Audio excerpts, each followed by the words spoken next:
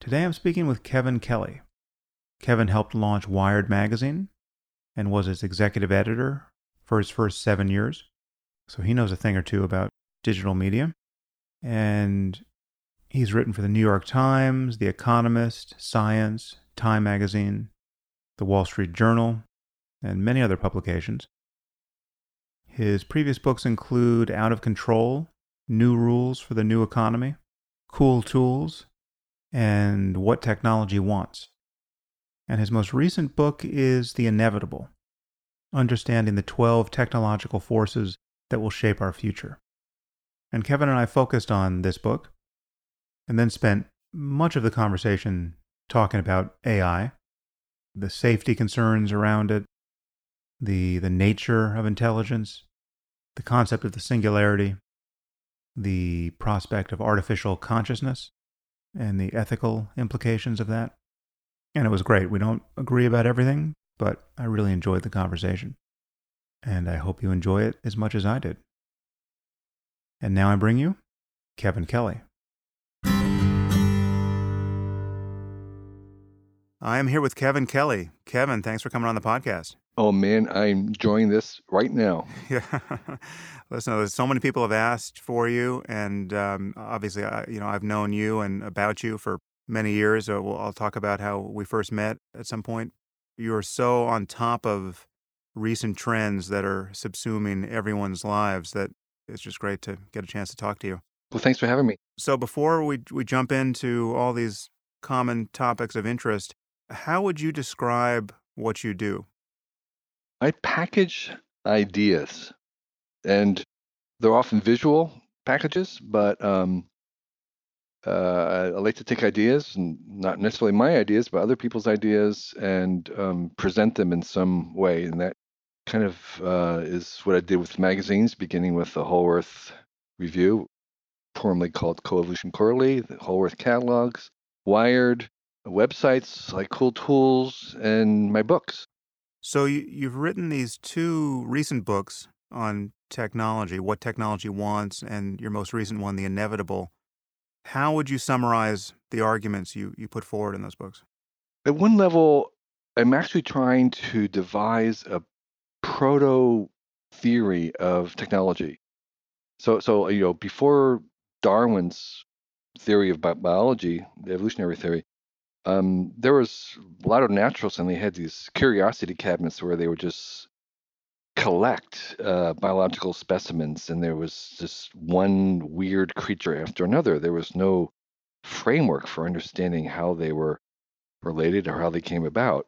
And in many ways, technology is like that with us. We have this sort of parade of one invention after another, and there's really no theory about how these different species of technology are related and how they come together. So, at one level, my books were trying to devise a rough theory of their origins, and perhaps no surprise, cutting to the punchline, I see these as an extension and acceleration of the same forces that are at work in natural evolution or cosmic evolution, for that matter, and that and that if you look at it in that way, this system of technology that I call the technium is in some ways the extension and acceleration of the self-organizing forces that are running through the cosmos. So that's one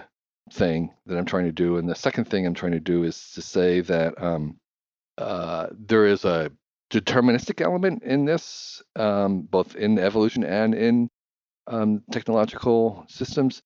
And at the very high level, a lot of what we're going to see and have seen is following kind of a natural progression, and so therefore is inevitable, and that we as humans, individuals, and corporately need to embrace these things in order to be able to steer the many ways in which we do have control and choice.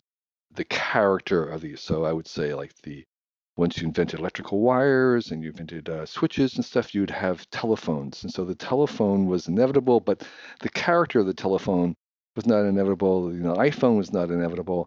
And we have a lot of choices about those. But the only way we make those choices is by embracing and using these things rather than prohibiting them. So now you start the book, The Inevitable, with some very amusing stories about how clueless people were about the significance of the internet in particular. I was vaguely aware of some of these howlers, but you just wrap them all up in one paragraph, and it's amazing how blind people were to what was coming. So you cite Time and Newsweek saying that more or less the internet would amount to nothing. One network executive said it would be the CB radio of the 90s. There was a Wired writer who bought the domain name for McDonald's, McDonald's.com, and couldn't give it away to McDonald's because they couldn't see why it would ever be valuable to them. Now, I don't recall being quite that clueless myself, but I'm continually amazed at my inability to see what's coming here. And I mean, if you had told me 5 years ago that I would soon be spending much of my time podcasting, I would have said, what's a podcast? And if you had told me what a podcast was, essentially describing it as on-demand radio, I would have been absolutely certain that there was no way I was going into radio. Just it would not apply. I feel personally no ability to see what's coming. Why do you think it is so difficult for most people to see into even the very near future here? Yeah, it's a really good question. I don't think I have a good answer about why we find it hard to imagine the future. But it is true that the more we know about in other words, the experts in a certain field are often the ones who are most blinded by the changes. We did this thing at Wired called Reality Check, and we would poll different experts and non-experts in some future things, like whether they're going to use like laser drilling in dentistry or flying cars and stuff like that, and they would have dates. And when these came around later on in the future, it was the experts who were always underestimating, who are, I guess, overestimating when things were going to happen. They were more pessimistic, and it was sort of the people who knew the most about things were often the ones that were most wrong. And so I think it's kind of like we know too much, and we find it hard to release and believe things that seemed impossible. Um, the other observation I would make about the things that have surprised me the most in the last 30 years, and I think the things that will continue to surprise us in the next 30 years, all have to do with the fact that the things that are most surprising are actually things that are done in collaboration at a scale that we had not seen before, like things like Wikipedia, Facebook, or even cell phones and smartphones to some extent. That basically we are kind of organizing work in collaboration at a scale that was just really unthinkable before.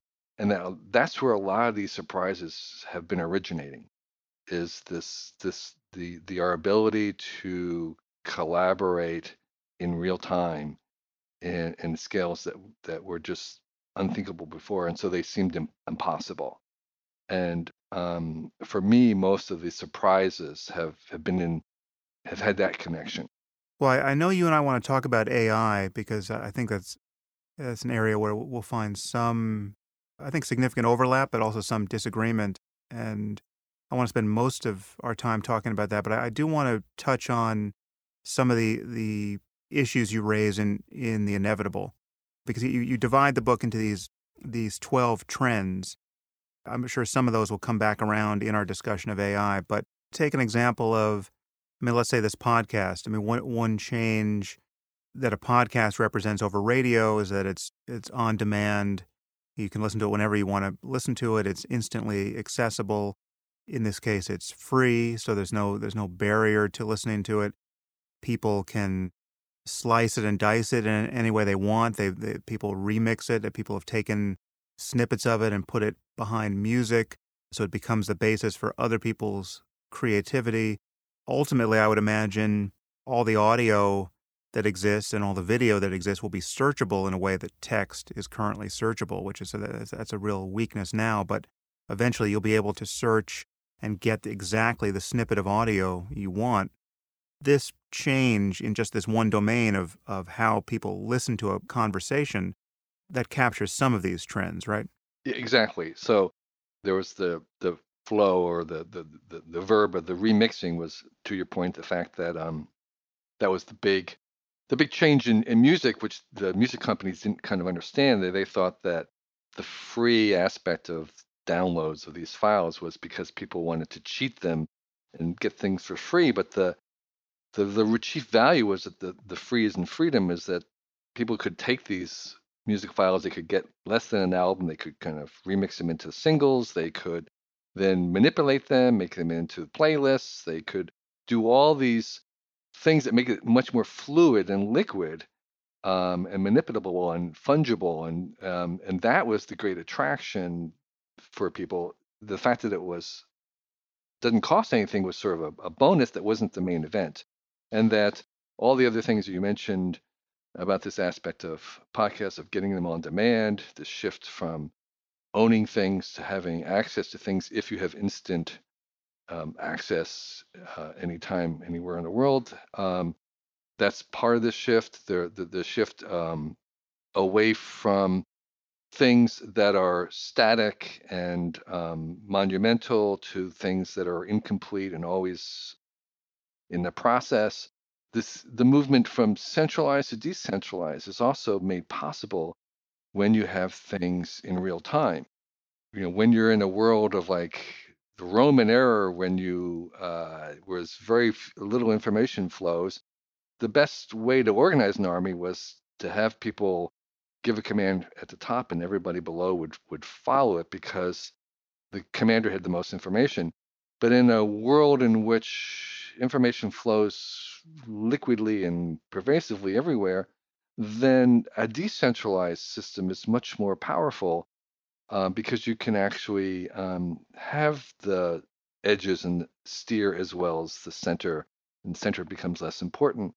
And so all these things are feeding into it. And your example of the podcast is just a perfect example where all these trends in general conspire to make this a new genre. And I would say in the future, we would continue to remix the elements inside a podcast, and that we would, have podcasts within VR, that will have podcasts, as you said, that are searchable and have AI remix portions of it, or that we would, begin to do all the things that we've done with text and annotations and footnoting would be brought to this as well. So if you just imagine what we've done with podcasts and now multiply that by every other medium from GIFs to YouTube, we're entering into an era where we're going to have entirely brand new genres of art, expression, and media. And we're just, again, at the beginning of this process. What do you think about the new capacity to fake media? So now I think you must have seen this. I think it was a TED Talk initially where I saw it, but it's been unveiled in various formats now, where they can fake audio so well that given the sample that we've just given them, someone could produce a fake conversation between us where we said all manner of reputation destroying things, and it wouldn't be us, but it would be, I think, by current technology, undetectable as a fraud. And I think there are now video versions of this where you can get someone's mouth to move in the appropriate way so it looks like they're delivering the fake audio, although the facial display is not totally convincing yet, but presumably it will be at some point. What do you think about that? I've in a hand-waving way, not really knowing what I'm talking about, I've imagined there must be some blockchain-based way of ensuring against that. But where are we going with that? So in, I don't know, 1984 or something, I did a cover story for the Whole Earth Review, CQ, I think it was called at the time. It was called "Photography as the End of Evidence for Anything," and we used a very expensive Cytex machine. It was like multi-million-dollar machine, which cost tens of thousands of dollars an hour to basically what we would now call Photoshop. This is the early Photoshop. So, National Geographic and Time and Life magazine had access to things, and they would do little retouching stuff. But we decided to Photoshop flying saucers arriving in San Francisco. And the point of this article was that, okay, this was the beginning of using photography as the evidence of anything. And what I kind of concluded back then was that well, there's two things. One was the primary evidence of believability was simply going to be the reputation of the source. So for most people, you wouldn't be able to tell. And that we already have that thing with text, all right? I mean, it's like words, you could quote somebody, you can say, put some words and say, Sam Harris says this, and it would look just like Yes, it was it's real. been done. Yeah. Exactly. So how would you know? Well, the only way you could know was basically you have to trust the source. And the same thing was going to happen with photography, and now it'll be with video and audio. And so they're coming up to the place where text is, which is basically you can only rely on the source. The second thing we discovered from this was that, and this will also kind of apply to this question of like when you have AI and agents, how would you be able to tell if they're human or not? And the thing is that for most cases, like in a movie right now, you can't tell whether something has been CGI, whether it's real actor or not. We've already left that behind, and but we don't care in a certain sense. And when we call up on a phone and there's a robot, an agent there, and we're trying to do a service problem, in some ways we don't really care whether it's a human or not if they're giving us good service. But in the cases where we do care, there will always be ways to tell, and they may cost money. There's forensic ways to really come decide whether this photograph has been doctored, whether a CGI has actually been used to make a frame, whether this audio file has been altered. There will always be some way if you really, really care. But in most cases, we won't care, and we'll just have to rely on the reputation of the source. And so I think we're going to kind of get to the place where text is already, which is the same thing. If someone's making it up, then you have no way to tell by looking at the text. You have to go back to the source. But that doesn't address the issue of fake news. And for there, I think what we're going to see is like a truth signaling layer added on, somewhat maybe using AI, but mostly to devise what I would think is going to be kind of like a probability index to a statement that would be made in a networked way rather than it'll involve Wikipedia and Snopes and places, maybe other academics, but it'll be like PageRank, meaning that you'll have a statement, London is the capital of England. There'll be like that statement has a 95% probability or 98% probability of being true. And then other statements will have a 50% probability of being true, and others will have a 10% probability. And that will come out of a networked analysis of these sites or these, the Encyclopedia Britannica or whatever says so. So these other sources have a high reliability because in the past they have been true. And this network of corresponding sources, which are ranked themselves by other sources in terms of their reliability, will generate some index number to a statement. And as the statements get more complex, becomes a more difficult job to do. And that's where the AI could become involved in trying to detect a pattern out of all these sources. And so you'll get a probability score of this statement is likely truthfulness. It's kind of like a prediction market for epistemology. Yes. Yeah, that's interesting. So in light of what's happening and the trends you discuss in The Inevitable, if you had a child going to college next year, what would you hope that he or she study or ignore in light of what opportunities will soon exist? One of the things I talk about in the book is this idea that we're all going to be perpetual newbies, no matter whether we're 60 or 16 or 6, that we're feeling very good that we've mastered, smartphones and we know laptops, but the gestures and how things work, this kind of literacy. But, in 5 years from now, there'll be a new platform, virtual reality, whatever it might be. And we'll have to learn another set of gestures and commands and logic.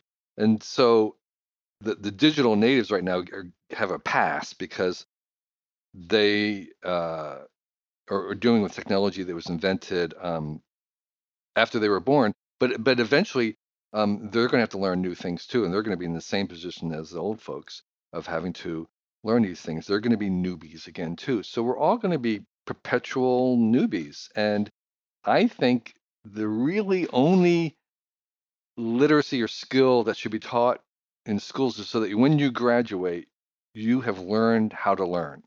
So learning how to learn is the meta skill that you want to have, and really, I think the only one that makes any difference. Because whatever language you're going to learn is not necessarily going to be the one that you are going to get paid for.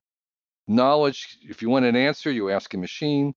So I think this idea of learning how to learn is the real skill that you should graduate with. And for extra bonus, for the ultimate golden pass, if you can learn how you learn best yourself, if you can optimize your own style of learning, that's the superpower that you want.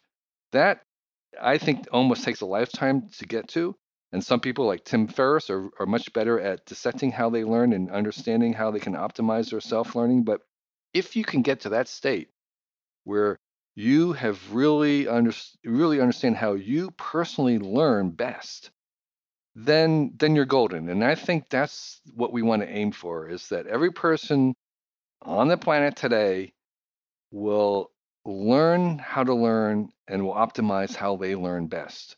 And that, I think, is what schools should really be aiming for. Yeah, I was going to say our mutual friend Tim seems well poised to take advantage of the future. Just going to have to keep track of him. Let's talk about AI. I'll set this up by just how this podcast got initiated, because though I long knew that I wanted you on the podcast, you recently sent me an email after hearing my podcast on robot ethics with Kate Darling. And in that email, you sketched ways where you think you and I disagree about the implications and safety concerns of AI. You were also reacting to my TED Talk on the topic, and also a panel discussion that you saw where I was on stage with Max Tegmark and Elon Musk and Jan Tallinn and other people who were at this conference on AI at Asilomar earlier this year. And you wrote in the setup to this email, and now I'm quoting you, "There are at least 5 assumptions the super AI crowd hold that I can't find any evidence to support. In contradistinction to this orthodoxy, I find the following 5 heresies to have more evidence. 1. Intelligence is not a single dimension, so, quote, smarter than humans is a meaningless concept. 2. Humans do not have general-purpose minds, and neither will AIs. 3. Emulation of human thinking will be constrained by cost. 4. Dimensions of intelligence are not infinite. And 5. Intelligences are only one factor in progress." Now, I think these are all interesting claims, and I think I agree with several of them, but most of them don't actually touch what concerns me about AI. So I think we should talk about all of these claims, because I think they get at interesting points.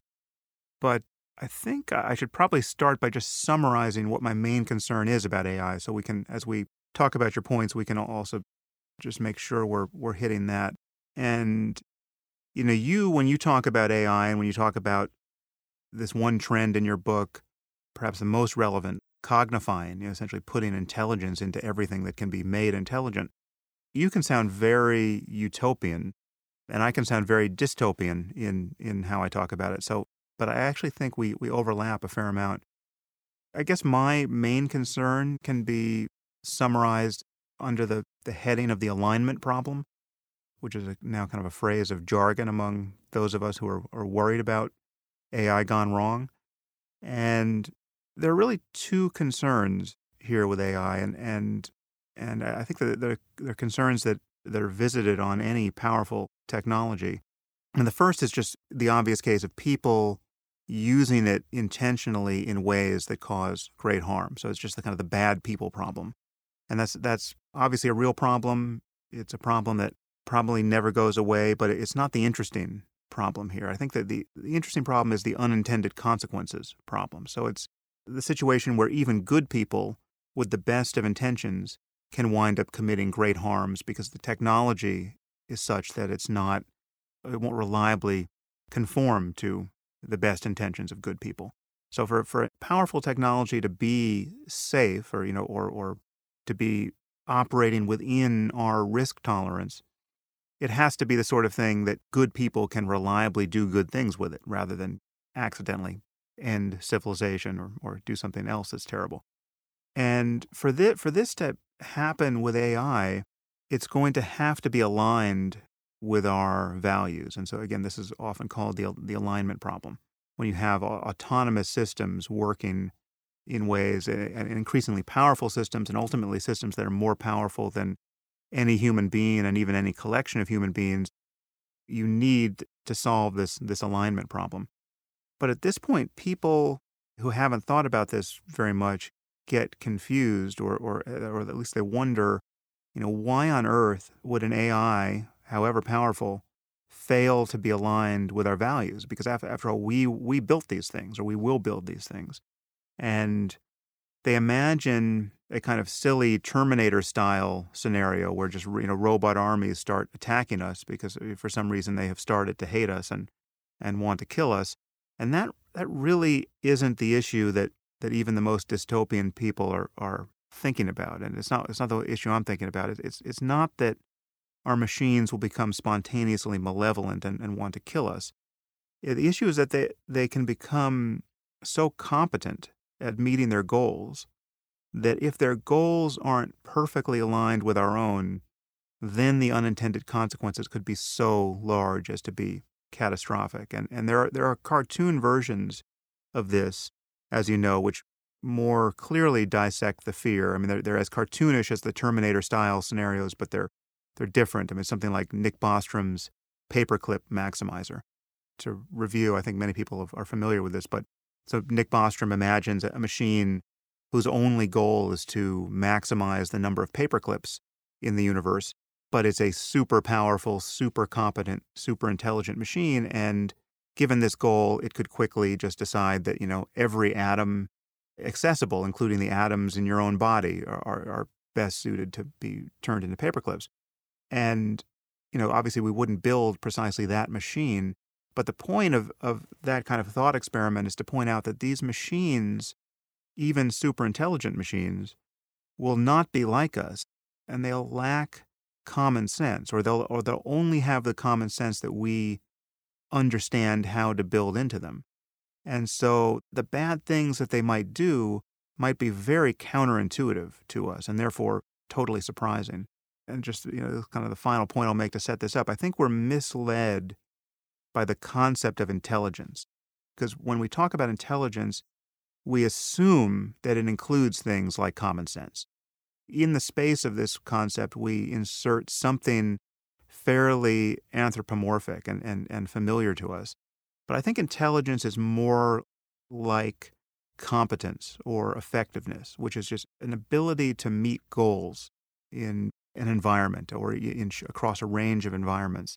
And given a certain specification of goals, even a superhumanly competent machine or system of machines might behave in ways that would strike us as completely absurd, and yet we will not have closed the door to those absurdities, however dangerous, if we don't anticipate them in advance or figure out some generic way to solve this alignment problem.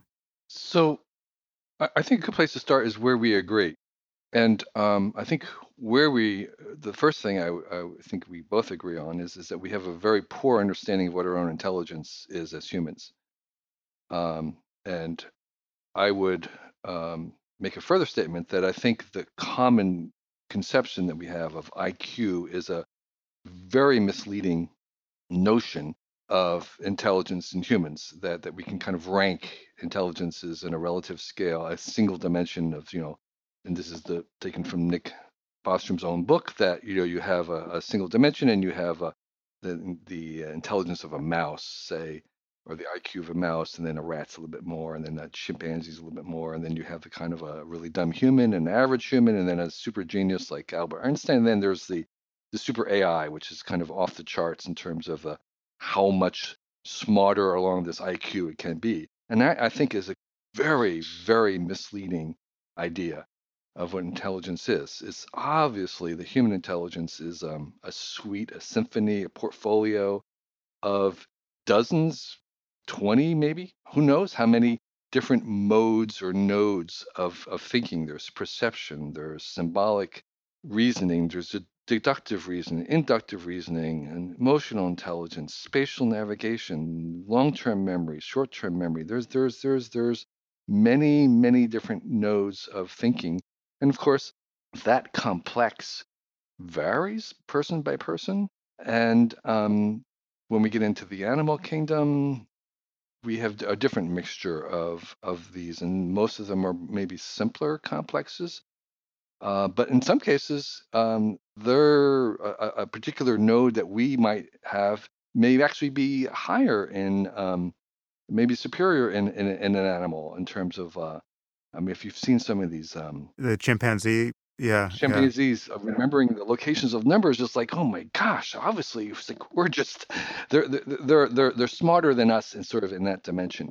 We should just describe that so that people are aware of what, because they should find that video online. What it is a chimpanzee has a screen and there's a series of numbers in sequence or numbers that appear in different positions on the screen very, very briefly. It's like a checkerboard with it suddenly illuminates with, let's say, 10 different digits, and you have to select all the digits in order and select all you have to hit the right squares. Then the numbers then disappear, and then you just have a blank checkerboard. Right, and you have to remember, you see it for like a split second, and you have to remember where they are, and you have to go back and hit the locations in order.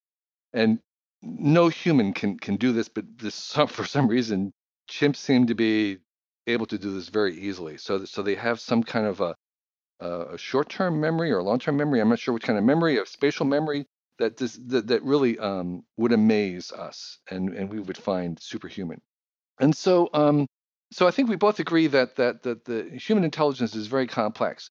And my suggestion about thinking about AI is to always to use plural, to try to talk about AIs, because I think as we make these synthetic types of minds, we're going to make thousands of different species of them with different combinations of these kind of primitive modes of thinking, and that what we think of ourselves, our own minds, we think of that we think of kind of as a singular intelligence. It's very much like the illusion of us having an eye or being center. There's an illusion that we have a kind of a unified universal intelligence. But in fact, we've evolved a very, very specific combination of elements in thinking that are not really general purpose at all. They've it's a very specific purpose to survive on this planet and in this regime of biology. When we compare our intelligence to the space of possible intelligences, we're going to see that we're not at the center of some universal, but we're actually at the edge, like we are in the real galaxies of possible minds. And what we're doing with AI is actually going to make a whole zoo of possible ways of thinking, including inventing some ways of thinking that don't exist in biology at all today, just as we did with flying. So when the way we made artificial flying is we looked at natural flight, and mostly birds and bees and bats is flapping wings, and we tried to artificially fly by flapping wings. It just didn't work. The way we made artificial flying is we invented a type of flight that does not exist in nature at all, which was a fixed wing and a propeller. And we are going to do the same thing of inventing ways of thinking that cannot really occur in biological tissue, that will be a different way of thinking.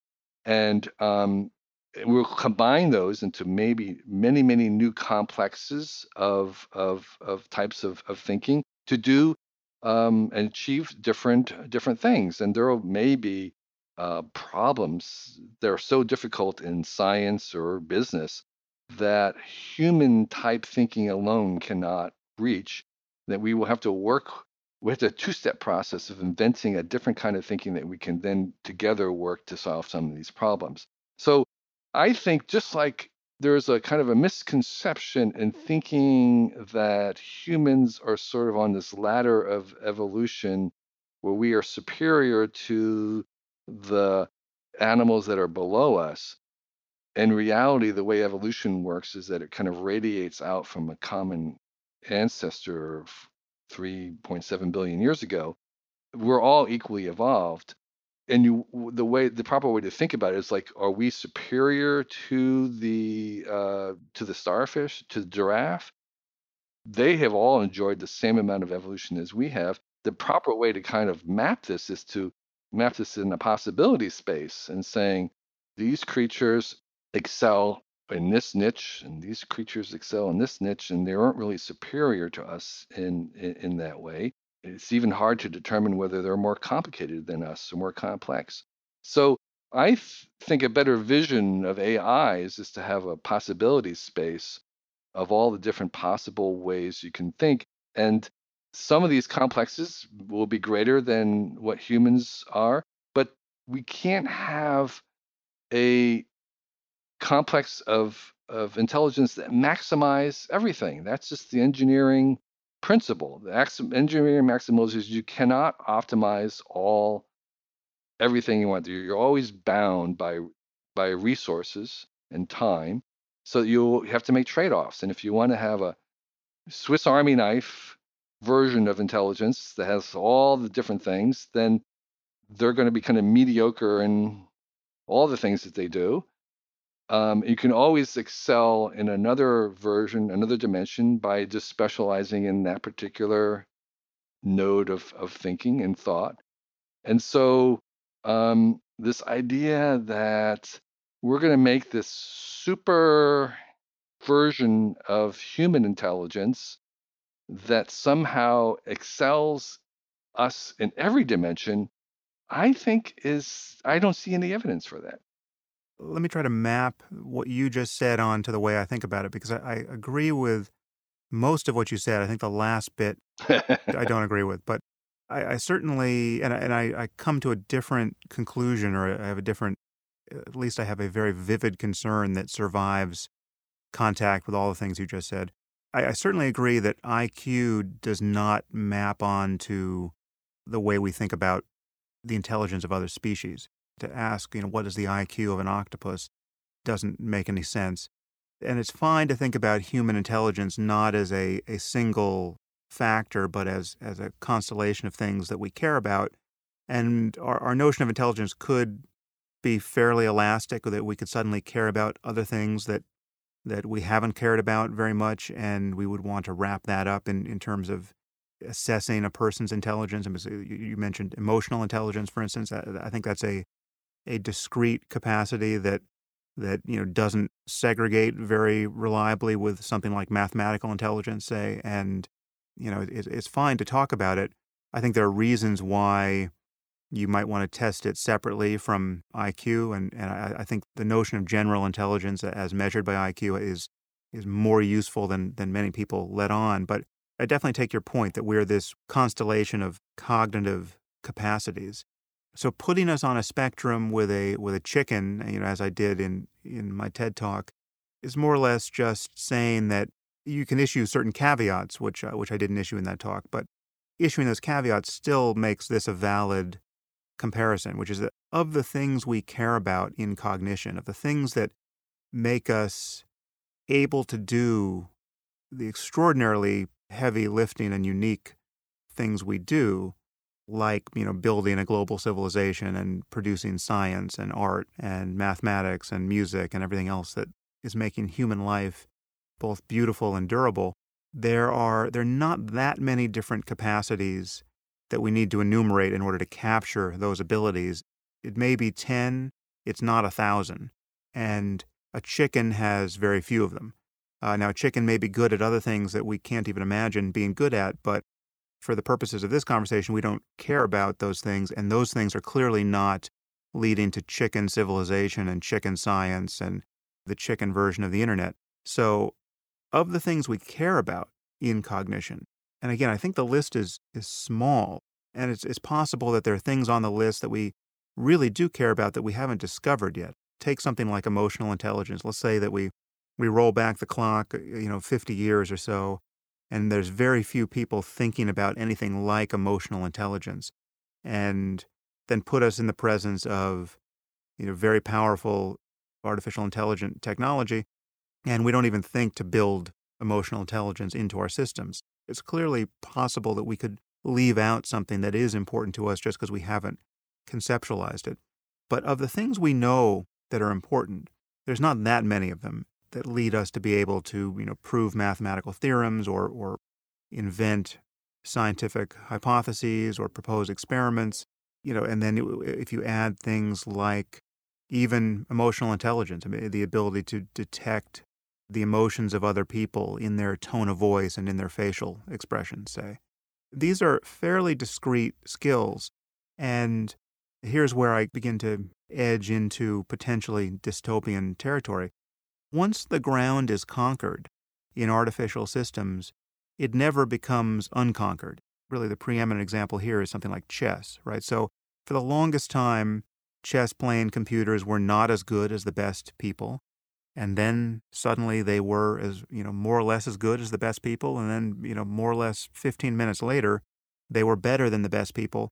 And now they will always be better than the best people. And I think we're living in this bit of a mirage now where you have human computer teams, cyborg teams, much celebrated by people like Gary Kasparov, who's been on the podcast talking about them, which are for the moment better than the best computer. So having the ape still in the system gives you some improvement over the best computer, but ultimately the ape will just be adding noise, or so I would predict.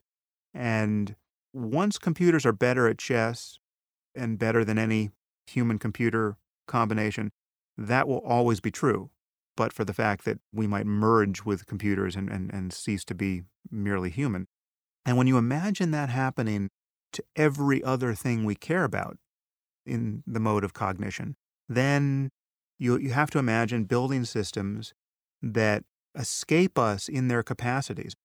They could be highly alien in terms of what we have left out in building them, right? So again, if we had forgotten to build in emotional intelligence, or we didn't understand emotional intelligence enough to build everything in that humans do, we could find ourselves in the presence of, say, the most powerful autistic system, the universe has ever devised, right? So we've left something out, and it's only kind of quasi-familiar to us as a mind, but, godlike in its capacities. I think it's just the fact that once the ground gets conquered in an artificial system, it stays conquered. And by definition, the resource concerns that you mentioned at the end, if you build a Swiss Army knife, it's not going to be a great sword, and it certainly isn't going to be a great airplane. Well, then I just think that doesn't actually describe what will happen here, because when you compare the resources that a superhuman intelligence will have, especially if it's linked to the internet, if you compare that to a human brain or any collection of human brains, I don't know how many orders of magnitude difference that is, and in terms of the time frame of operation. I mean, you're talking about systems operating 1 billion times faster than a human brain. There's no reasonable comparison to be made there. And that's where I feel like the possibility of something like the singularity or something like an intelligent explosion is there and worth worrying about. So again, I'd like to go where we agree. So you use the term alien intelligence like an alien, and I think that's actually the best.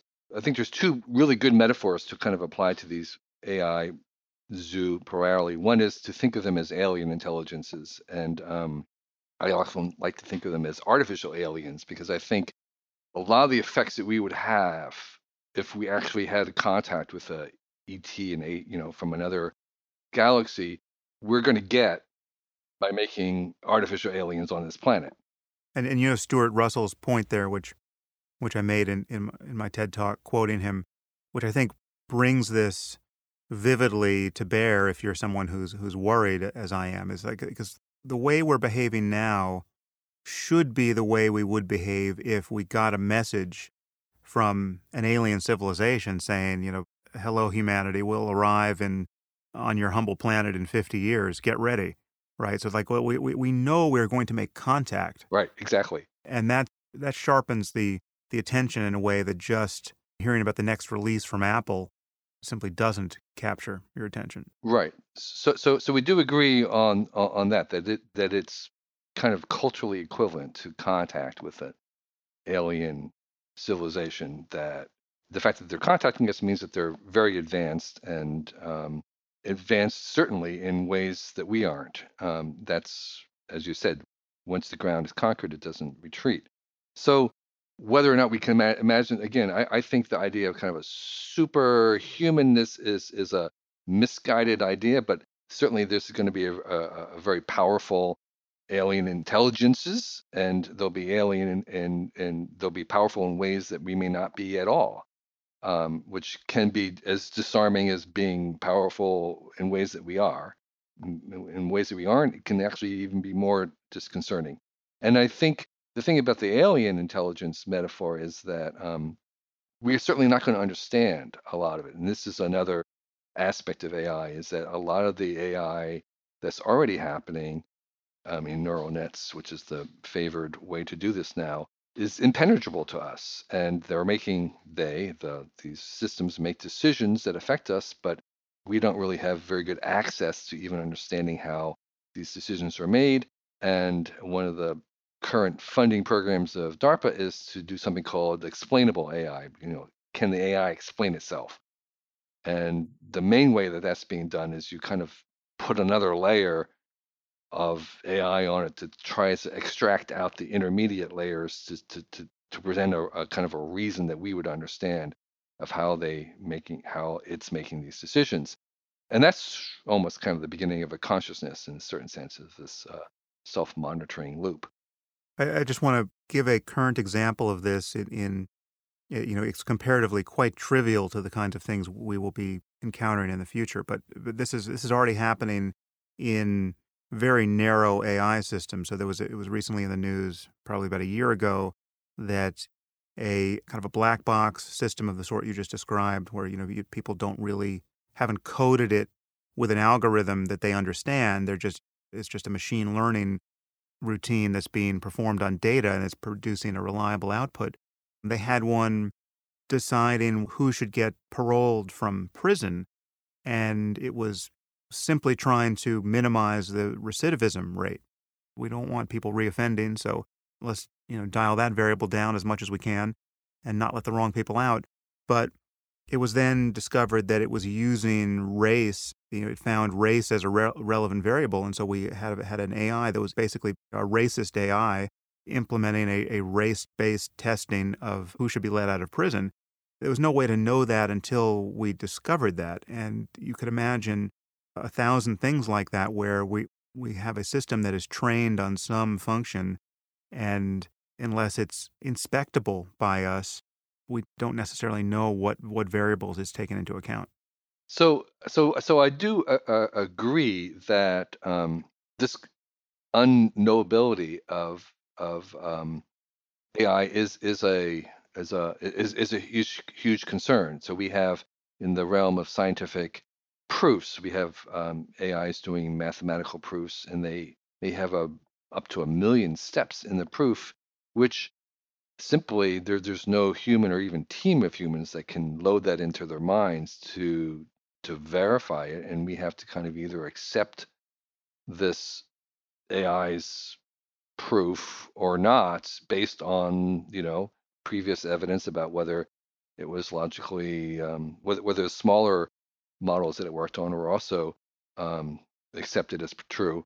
And that's just the beginning. So we will have decisions being made by these alien intelligences that are going to be very hard for us to evaluate. And kind of like going back to the fake news thing, we kind of have to accept them on their past behaviors about whether they've been right about other things and that we do accept. And so that can certainly become a problem as more of our lives would revolve around kind of decisions that they're making, and setting aside the whole idea of them kind of running out of control. That alone is a concern that you don't need to even get to the singularity to be concerned about. That is what I'm saying. And so my general take is I'm very technocentric, and so I think that almost all the problems we have today have been generated by technologies in the past, and I suspect that most of the problems in the future will be made from technologies of today. But I differ from most technological critics because I think that the solution to the problems made by technology is not to ratchet back the technology to stop it, turn it down, get rid of it, stop it.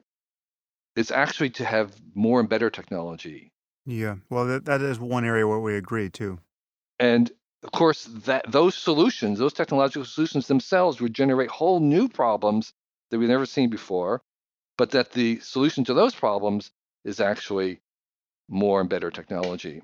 And that what you get out of this kind of ever going cycle is actually more choices and possibilities. And so which we crave, and which is actually the source of everything that we hold value. It's increased freedoms, it's increased options and opportunities and possibilities. And so that in some senses, I think progress is propelled by problems. It's um it's, it's so so I am optimistic enough about these concerns about understanding AI that I think we will make we will basically have we'll have AI tools to help us understand AI. And I think you're concerned about, well, is there the possibility of having this kind of runaway thing because we're dealing with powers that are very large, that could accelerate quickly.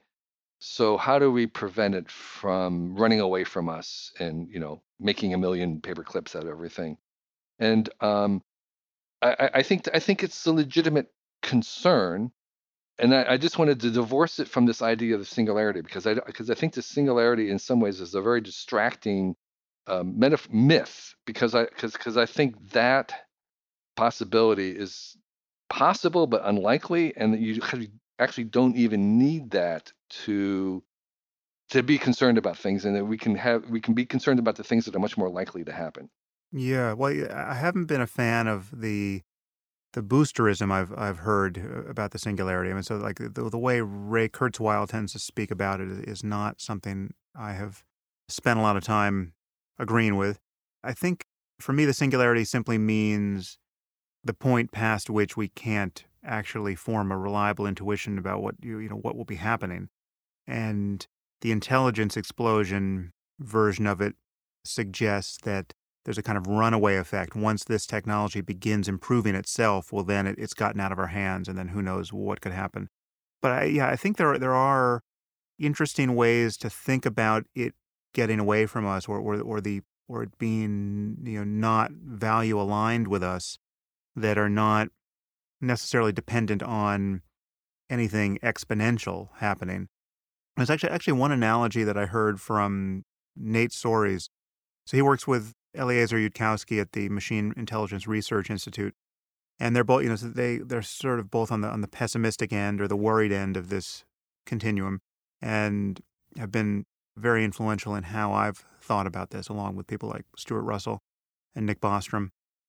So Nate gave a talk at Google, which people can watch, it's online, about the problem of value alignment. And one analogy he gave there struck me as fairly useful to think about. So when you think about evolution, which built our brains, and our brains are the basis of everything we think and do creatively and intellectually, but evolution built our brains purely on the basis of basically a single value function, which is just Darwinian selection and genetic fitness.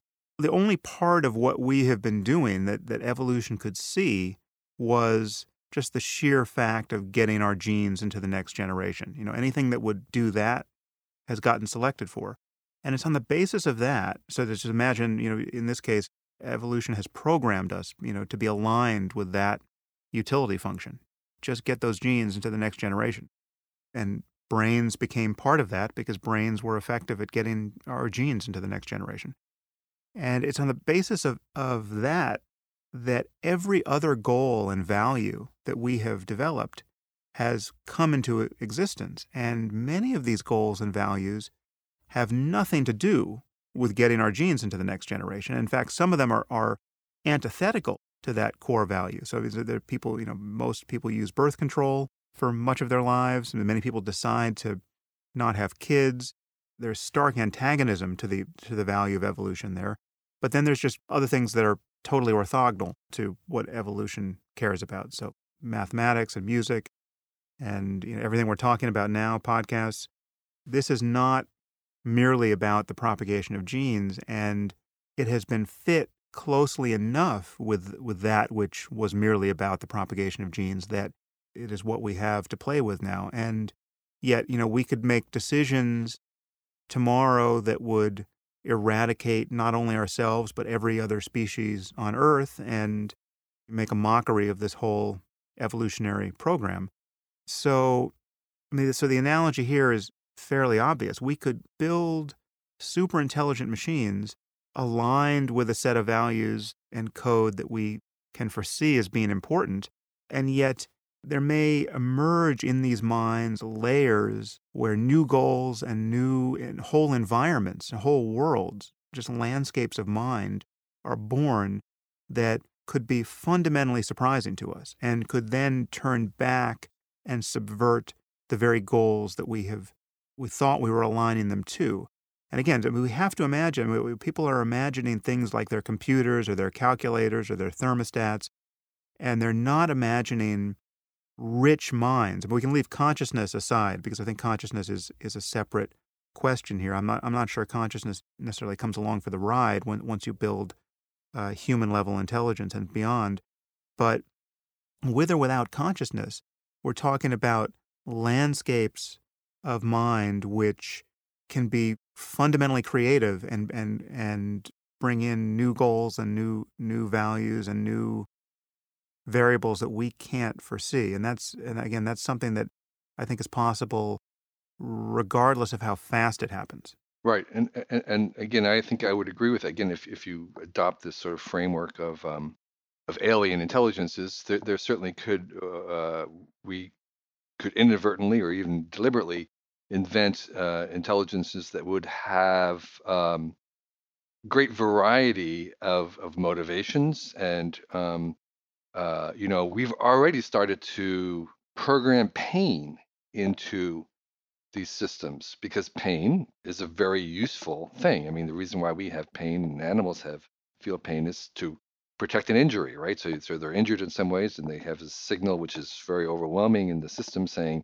don't, it's injured, don't use this, stop, address this. And so we are going to put in, I think we may be surprised by how much emotion we'll have in these systems and maybe even how much emotional bond it will have with them because it's useful, because it's actually very, very, very useful to put in these kinds of complex values, emotions, ethics into our systems. And I think that what we want to do with these is to imagine ways that we kind of going back to the alignment problem, we want them to align, at least right now, with our current ideas of what our values are. And actually, I think it's not so hard to program those kind of values into them and maybe even have them replicate. But I think the real challenge for us right now is that our human ethics are very shallow, very inconsistent, not very robust, and that we don't even have a consensus about what they are.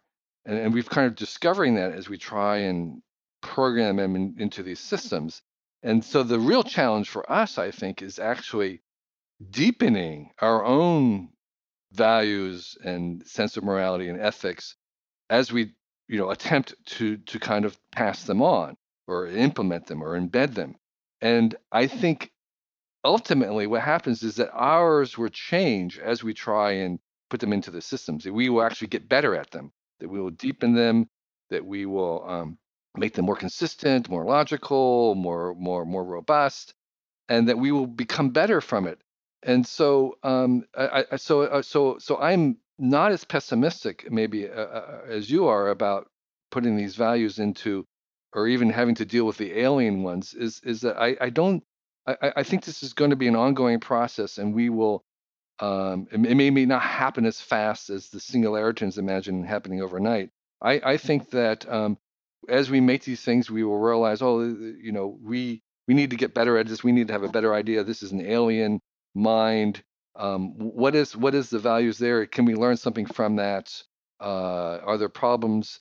And do we want to have a single consensus on humans? Maybe there's diversity that we're going to endorse, and maybe there's different systems for different people. These are the kind of questions before us. So I'm generally optimistic because I think that we don't know the answers to this, but that we're actually going to become better by having to go through this process. Yeah, well, and I think it's pretty obvious at this point that we're not going to be able to code the totality of what matters to us into our machines before we switch them on. So I think we need to build machines, and here I'm basically paraphrasing Stuart Russell, who's working on this very problem. We need to build machines that whose goal is to learn what we want, and perhaps, I mean, that's their primary value, and they're always worried that they could be wrong about this. So they're constantly trying to better approximate what our values are, as opposed to, implementing the value we programmed in, and as though that's going to be good for all time. So I think we need machines that are, above all, corrigible. They'll take correction from us. They'll want to hear when we say, that's not what I meant, or stop. And I mean, this is in tension with some other values that they could spontaneously form, because any goal that a machine has, it could form an instrumental goal to resist being turned off, say, right? I mean, because turning it off is antithetical to any other goal that it has. So we need machines that will submit to being switched off even when they become superhumanly powerful and could otherwise prevent it. I'm not pessimistic that that's solvable. That sounds like it could be solvable, provided one found the kind of master heuristic which gave the machine, no matter how powerful, the primary value of more fully conforming to what we want in each moment. One of the things you were saying reminded me of the distinction of having like kids that you want to have kids that are not listening to what you're preaching to them, but actually are absorbing your values from what you do. It's kind of like, is that what you're saying? It's like instead of having systems or AIs that are relying us to tell them what their values are, they're going to actually um, take our values from what our values actually are. Then I think you really have to worry about what sort of company they keep at that point. Yeah, exactly. Yeah, right, right. And I mean, was that what you were saying? Was that the idea was that you have? Well, of course, you want to have a teachable system in whatever you do, but the question is whether um, you want to be able to tell them or have them look at actually what our values are.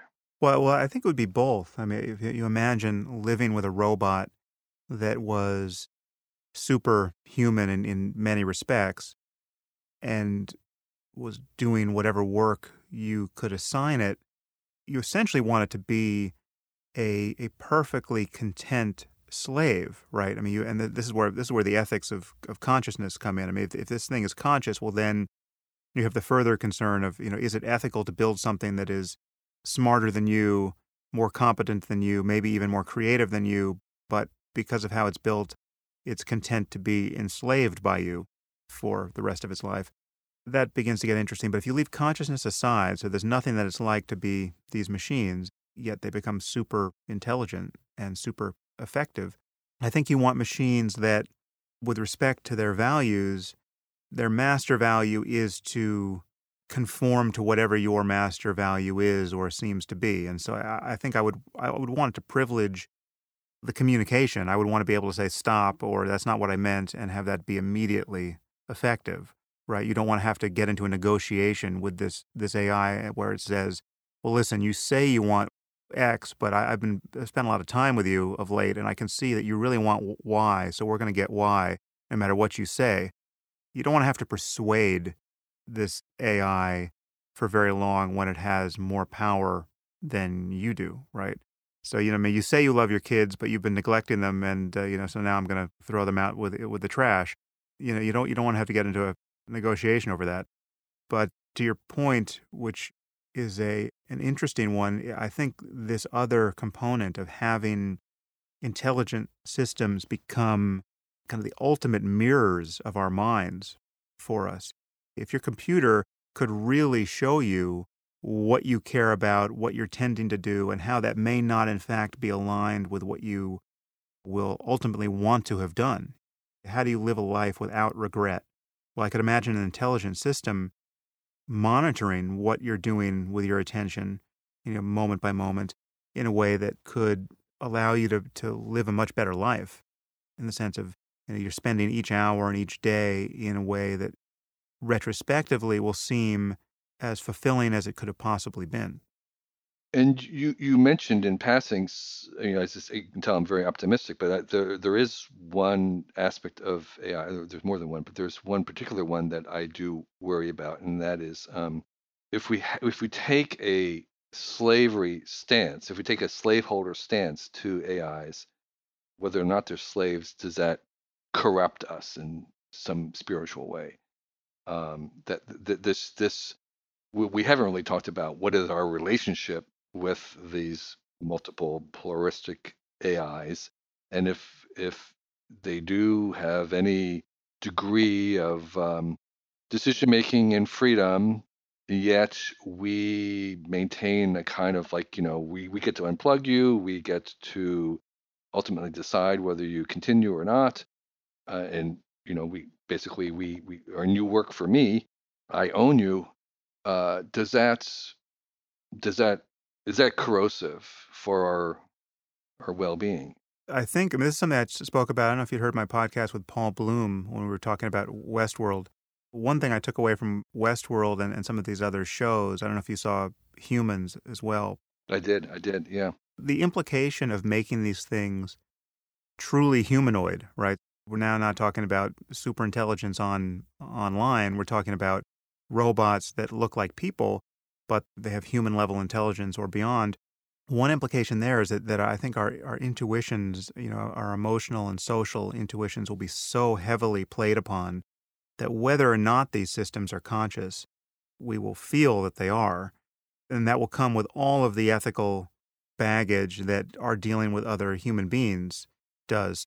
There was it was a pretty uneven show, I thought, but there was this brilliant moment in Humans where the husband, they get this new robot for the house, and everyone's dealing with kind of the weirdness of having this truly humanoid, and it's a beautiful Asian woman, so the husband and the son are both kind of noticing how attractive the robot is, and at one point the husband has sex with the robot.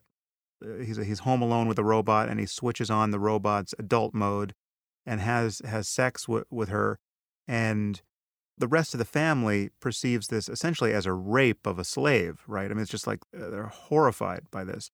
And you can see how they would perceive it that way because this robot is so human-like that the idea that you can just flip a switch on her and now she has to compliantly have sex with you, that's, again, attributing consciousness to the thing, I think, is the crucial variable. But we will do that helplessly, whether we know them to be conscious or not.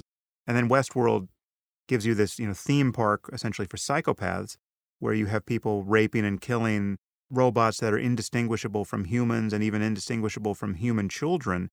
And I think there's no way we could do that. I think that would be corrupting of us and corrupting of our view of one another if we were able to find that to be entertaining.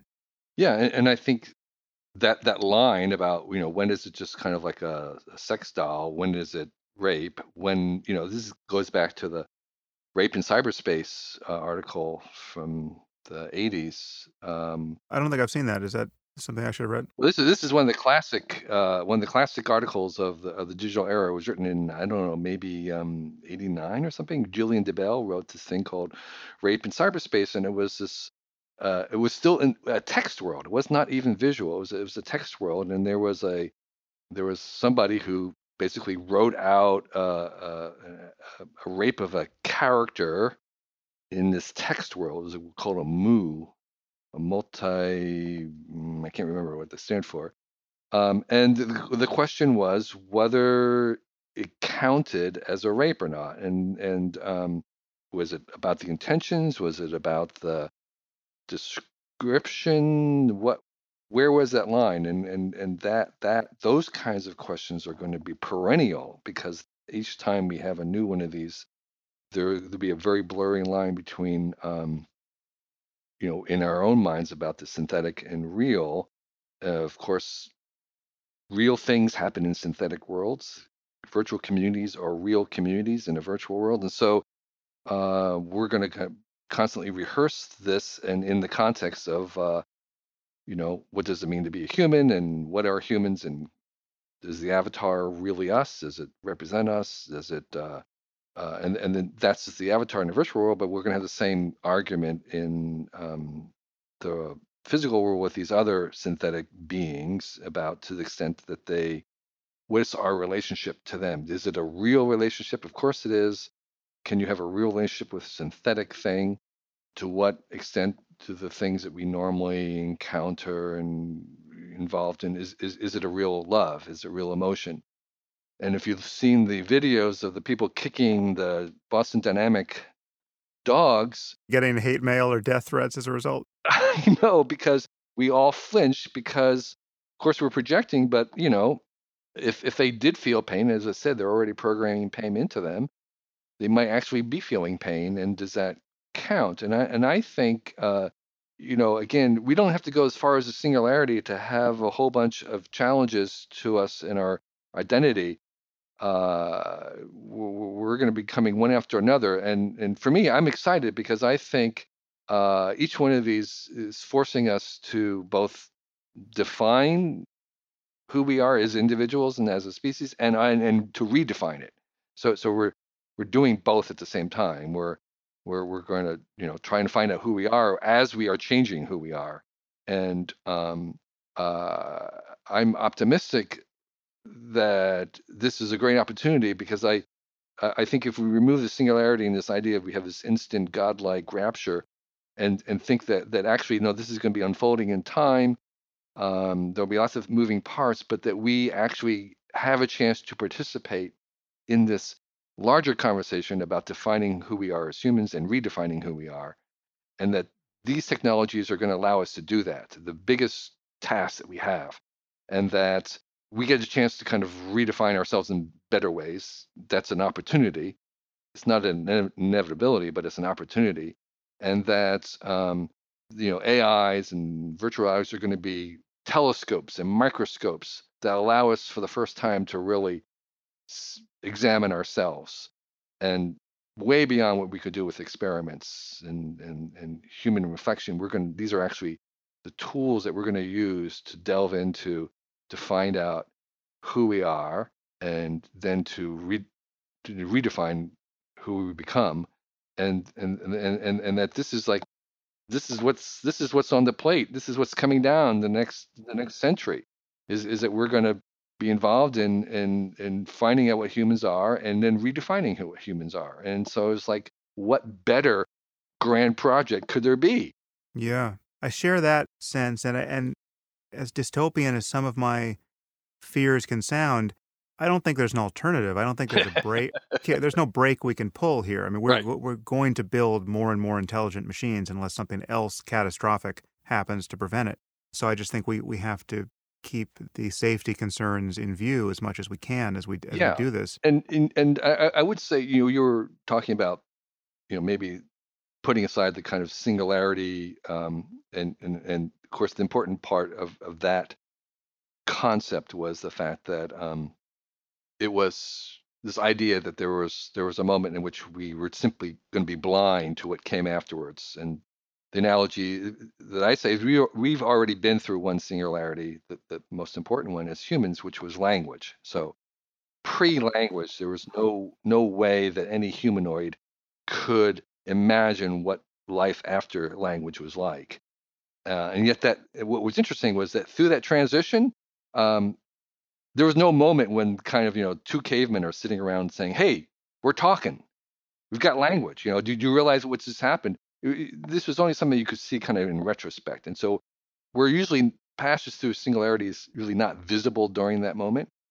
And while I think the idea of this kind of rapture of this intelligence explosion is mythical, I think there is another version of a singularity, which is us getting to kind of a super global organism, a global super organism where we're connecting, 7 billion people all the time with 7 trillion machines and 7 million AIs, and that we have a planetary system of some sort that is simply going to be beyond our ability to imagine or even maybe even perceive for a while. And that to me is a much more probable kind of a singularity where it's just at a scale that is really outside of our experience, and is already happening, is already beginning right now. And so while I don't see any evidence of an exponential growth in intelligence, I do see an exponential growth in this superorganism that's already occurring. And if you look at it as a whole, it is real, and we can kind of actually describe it now in terms of specifications. And so this is another level that of complexity to this AIs is that there's plural AIs, and then there's this network of all these things together, and maybe some emergent kind of thought or intelligence at the level of a superorganism that will be very, very difficult for us to appreciate, apprehend, understand, and control. So again, for me, yeah, we can imagine all kinds of horrific scenarios where you have a global brain, but I see this as I mean, I think we should be cognizant of it. I don't think we should be worried about it, but there will be even more complications in terms of ethics and morality when we have something at this scale, because we're just unfamiliar with things at that scale, and it'll be full of surprises that we're not ready for. But I think that's also part of our destiny within a century. Well, I think consciousness is the variable that makes this potentially very interesting slash scary ethically. And our uncertainty about the physical basis of consciousness could make this just truly bewildering and uncanny. So if you just imagine, take something like the shows we've recently watched, Humans or Westworld, and so you're in the presence of humanoid robots that pass the Turing test with flying colors. So they seem like human or better than human minds. But unless we understand exactly how consciousness is related to information processing or complex physical systems, we may actually not know whether we have built conscious minds. But we will have built minds which could report on pain or claim they feel pain, but we actually will not know whether the lights are on. So we won't know whether they actually suffered, apart from whatever display of suffering we've programmed into them. And ethically, it's hugely important because if we have built machines that are in fact beings that can suffer, and perhaps suffer more than we could possibly imagine, well, then we have done something monstrous ethically. But if we've built machines for whom there's nothing that it's like to be, I mean, the lights are not on, and being this robot is no different from being the computer I'm using to talk to you now, then any sense we have that these are objects of our moral concern is an illusion. I mean, it'd be like being the people you meet in dreams. These are not, you feel like you're in relationship to people, but in fact, these people don't exist, right? And these people aren't suffering, no matter what they show you. I mean, we can leave aside any sense that that dreams have a different ontology than that. But if we're uncertain about this and remain uncertain long enough so that we begin to grow up with these intelligent machines, I think we could lose sight of the problem, both ethically and intellectually. And then there's just something deranging about that. I mean, you asked, is this a real relationship? And you said yes. Well, but is it a real relationship if, you are essentially dealing with a dream character built as an artificial intelligence, and there's nothing really looking back at you, even though it may be the most compelling mind you've ever been in the presence of. I mean, we're talking about something that may know everything you've ever written and said, have instantaneous access to every thought you've ever put up into the cloud, and it's recorded everything you've said for the years it's been with you. It perceives your emotions better than your wife can, and it has run, every relevant analysis comparing you to every other human alive based on their data online. And it is just as wise a being as you could ever imagine being in dialogue with. And yet, if the lights aren't on, this is, in some sense, a total illusion. I mean, you're in the Matrix with the other avatars actually not being real people. I don't know what to hope for here, but it's certainly weird. Yeah. You've thought a lot more about consciousness maybe than most people, and certainly I have. But I have an assumption that maybe is a little different. And my assumption is that consciousness is not binary, that it's a continuum and highly diverse with many subcomponents or variations, and that there would be again, maybe dozens or scores of different varieties and degrees of consciousness. And that what we'll do again as we learn to make it artificially, which I assume, because I could be wrong. But so your assumption, just to be clear, is that consciousness will come along for the ride the moment we start building sufficiently intelligent machines. It's not likely or even possible that we'll build them without being conscious. No. I'm saying that there is many that as we eventually learn how consciousness arise and what it is, that we'll find out that there's many varieties and gradations of it, and that in some machines, that again, it'll be kind of like a tool that will put some degrees and some varieties into some machines, and other machines or other AIs we will want to have high degrees of consciousness, and then there may be even degrees of consciousness beyond us, and that it'll become, will sell some AIs and advertise them as conscious free, and others will have, well, this kind of a limited, this variety of consciousness here, and that it'll be like varieties of intelligence and stuff, something that is very variable, very complicated, not a single thing that is there in a binary presence or not. And again, there might be varieties of consciousness that we find very alien, and that we will use this as another tool or another trait, another way, and that there'll be a trade-off, a price paid for it. It's like if you're conscious, then this is that. So we'll put them in, or we'll engineer them in different ways. And for if we're making something that's very highly conscious and is kind of this perfect enlightened being, then we'll probably treat that differently than if we have something that's very, very intelligent without much consciousness. Let me just throw another example at you just to probe your ethical intuitions here. So imagine we could genetically engineer an animal like a chimpanzee to be far more intelligent than it is. So intelligent that it could sort of recognize the limitations of its circumstance, right? Essentially putting a human mind in a chimpanzee body. Would that be an ethical thing to do? Because I think we're sort of stumbling into a similar project. Right. Yeah, I mean, you've complicated the equation, because now we're going back to things that we consider natural and that have sort of some, I think we have an intuitive sense that there's certain. Or to even make it messier, but somehow even more relevant, what if we made a human-chimp hybrid? Yeah. Right. So now this is something that hasn't existed before. It's biological. It's presumably smarter than a chimp, but, not as happy as a human.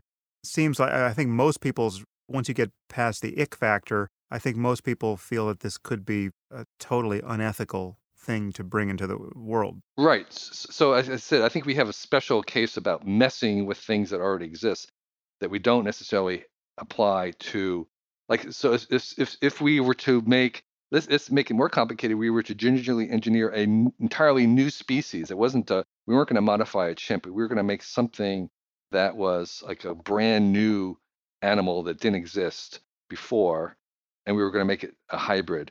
I think we would be a little bit more permissive of that. We would permit something that was kind of like it was a new humanoid, let's say, that didn't exist in the past, that had some genes from Neanderthal, it had some genes from the monkey, it had some genes we made up, and we made up something new. I think we there, even though if it had the same kind of place, maybe in between this, we would be a lot more comfortable with that than altering, a chimpanzee that exists as a species today. Right. But I guess the what I'm picturing as the ethical concern here is that we're engineering some kind of confinement of a mind to a circumstance that can't possibly be fulfilling, right? So, like, if you build something that is inappropriately sentient for its niche, and then it suffers there, so you haven't necessarily enslaved it, but you've stuck it somewhere where you wouldn't want to trade places with that being if you could. And I mean, maybe this is just a very parochial concern because maybe it's not so great to be us, but it still seems like something worth worrying about if, in fact, we are just proliferating conscious minds in various I systems. mean, if you say would the chimpanzee rather be there? They might. A human might not want to be there, but a chimpanzee might be an upgrade for them. So yeah, I mean, I think we don't know the answers to these, and I think we're going to be a long time in coming to them. But I think what we're going to do, I mean, for me, what AI is doing is the vehicle, again, the microscope, the telescope that is going to illuminate these things, because we're going to make all these varieties of them, and we'll get to see what happens. We'll get to see whether you can, to the degree that you can have consciousness but not feel pain, or are those two linked, or can you have pain with not consciousness, and so or suffering and not consciousness.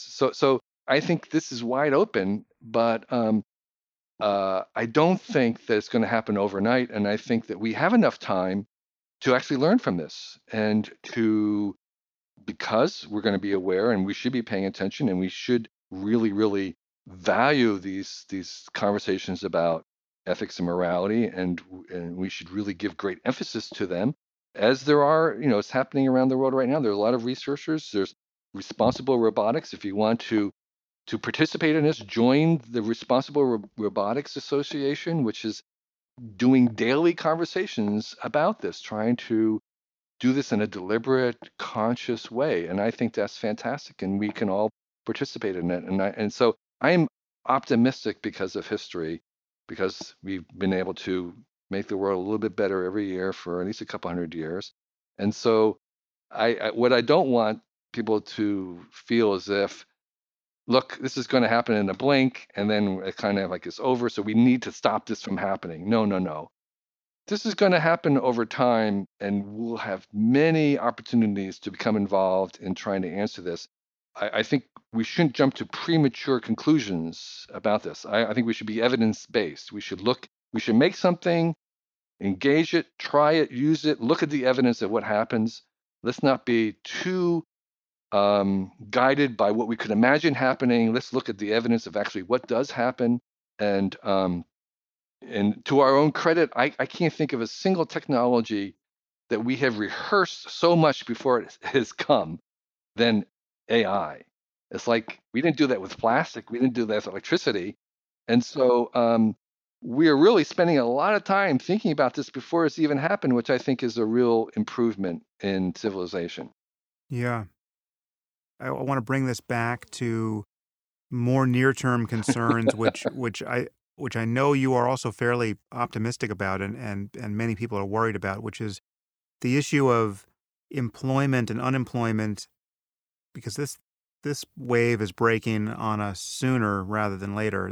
We don't need to get anywhere near superhuman or even human level AI to imagine a future where self-driving cars put 10 million people out of work almost overnight in the US alone. And then you think of all the other jobs that will be displaced by intelligent machines. And once they're displaced, they will be permanently displaced. And many people, as you know, reason on the basis of past examples of, the move from agriculture into industry, or the buggy whip manufacturer finds something else to make once, the cars replace horses and buggies. But it seems to me that analogy and every analogy like it breaks down, and we will get into a future at some point where we have to anticipate some kind of massive unemployment where there's just no need for human drudgery. Certainly, there'll be no need for people to do boring and dangerous jobs anymore when we have machines that can do them. And then some other remedy like universal basic income needs to be talked about. So tell me how you think about that. And I know a lot of people want to know your opinion about UBI. So just in brief, I guess I have no doubt that there's a massive shift in occupations and employment.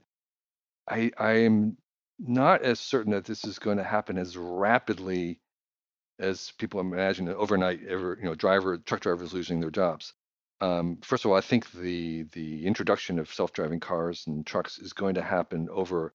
It's going to be a lot slower than maybe what people imagine, because there's going to it's going to happen in stages, and there's just lots of difficulties to make these things work at scale that I don't think is going to happen overnight.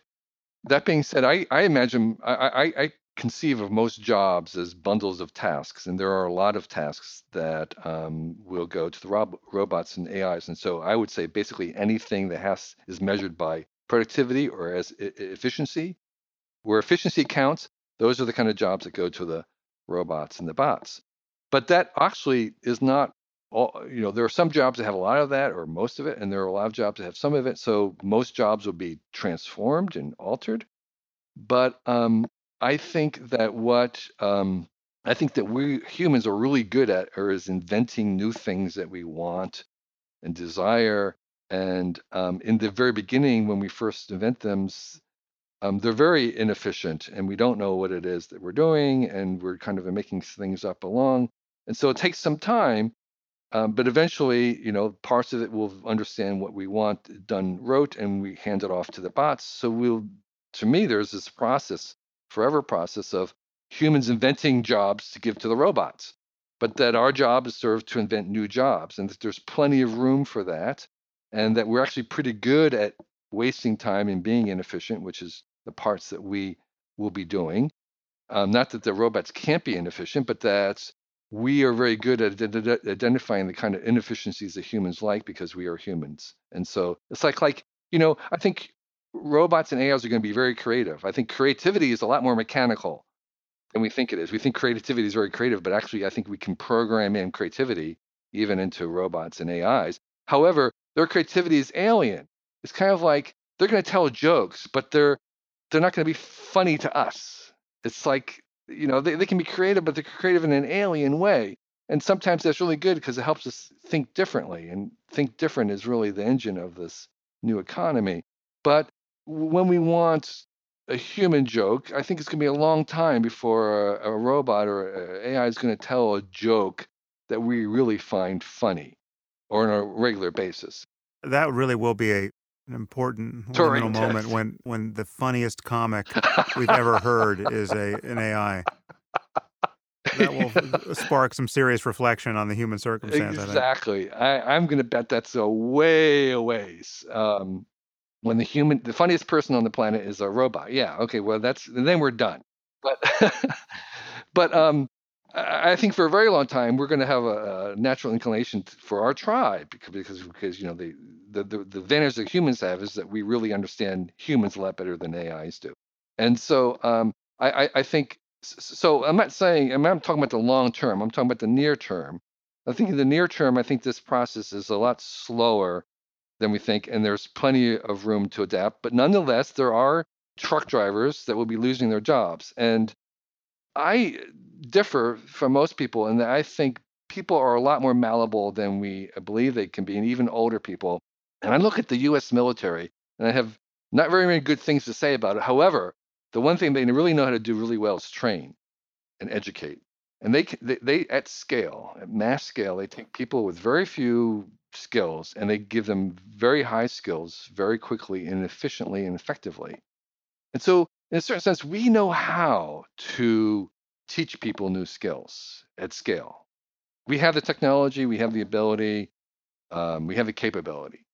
And so, I don't think there's inherently like a problem in retraining truck drivers to be computer repair, auto car repair people, or the other new things that will even come around the fact that you have this very large system of robot-driven cars. That itself would create all kinds of new opportunities, and I don't think that we inherently are unable to do that. I think we may lack the political will to do that, but I think that it's possible to retrain people of any age if we wanted to.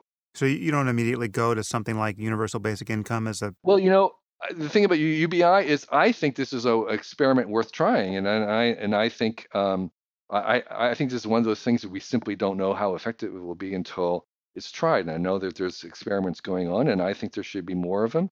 And I think we should look at the data again. I mean, I'm a big believer in trying things and looking at the data, and I would use that to try and guide what happens next. If it works somewhere, you try it again. If it doesn't work, you find out what you can. But so yeah, to me, rather than before I institute it nationwide, I would certainly look at wherever else in the world it's being tried, and I would really look at the evidence and then try and guide it from there. I think it's something worth trying, and I don't think we can know exactly what happens until we try it. It's one of the things that has to be, used. So I'm in favor of experimenting with it, and I have no preconceptions about whether it actually would work or not. Right. Well, so Kevin, there's one other topic which is an enormous one where I think we may disagree. I'm pretty sure we do disagree, or we used to disagree, but we've got no time to talk about it. So just to plant the seed for Yeah. a future conversation, I will recall you to the moment we first met when it's really one of the first public talks I ever gave. It was on the book tour for The End of Faith, and you and Stuart Brand hosted me at the Long Now Foundation. I think it was a talk at the Fort Mason Center. You were the MC, and I gave my 90-minute spiel of just pure sacrilege, trampling on every form of religiosity. And at the end, when you were emceeing the Q&A portion, you basically ambushed me by saying, "I believe in God. Why am I wrong?" or something like that. I don't know what answer I gave at that point, but in any case, you and I have a conversation we could have about religion, which I certainly look forward to, but that'll have to be for another time. Yes, it'll have to be another time. It's a much longer conversation, and what can I say? We probably don't disagree as much as you might think. I don't think we disagreed in this conversation as much as we might have thought, but it was certainly enjoyable and hopefully useful to our audience. I love the work you're doing, and it was great to get a chance to finally meet you on the podcast. No, and as I said before, I'm really honored to be here, and I think you're one of the best interviewers that I know about, and I've had a lot of experience being interviewed, and you ask fantastic questions in a very smart, intelligent, and humble way, and I just had a great time, and thank you for having me on. If you find this podcast valuable, there are many ways you can support it. You can review it on iTunes or Stitcher or wherever you happen to listen to it. You can share it on social media with your friends. You can blog about it or discuss it on your own podcast. Or you can support it directly. And you can do this by subscribing through my website at samharris.org. And there you'll find subscriber-only content, which includes my Ask Me Anything episodes. You also get access to advance tickets to my live events, as well as streaming video of some of these events. And you also get to hear the bonus questions from many of these interviews. All of these things and more you'll find on my website at samharris.org. Thank you for your support of the show. It's listeners like you that make all of this possible.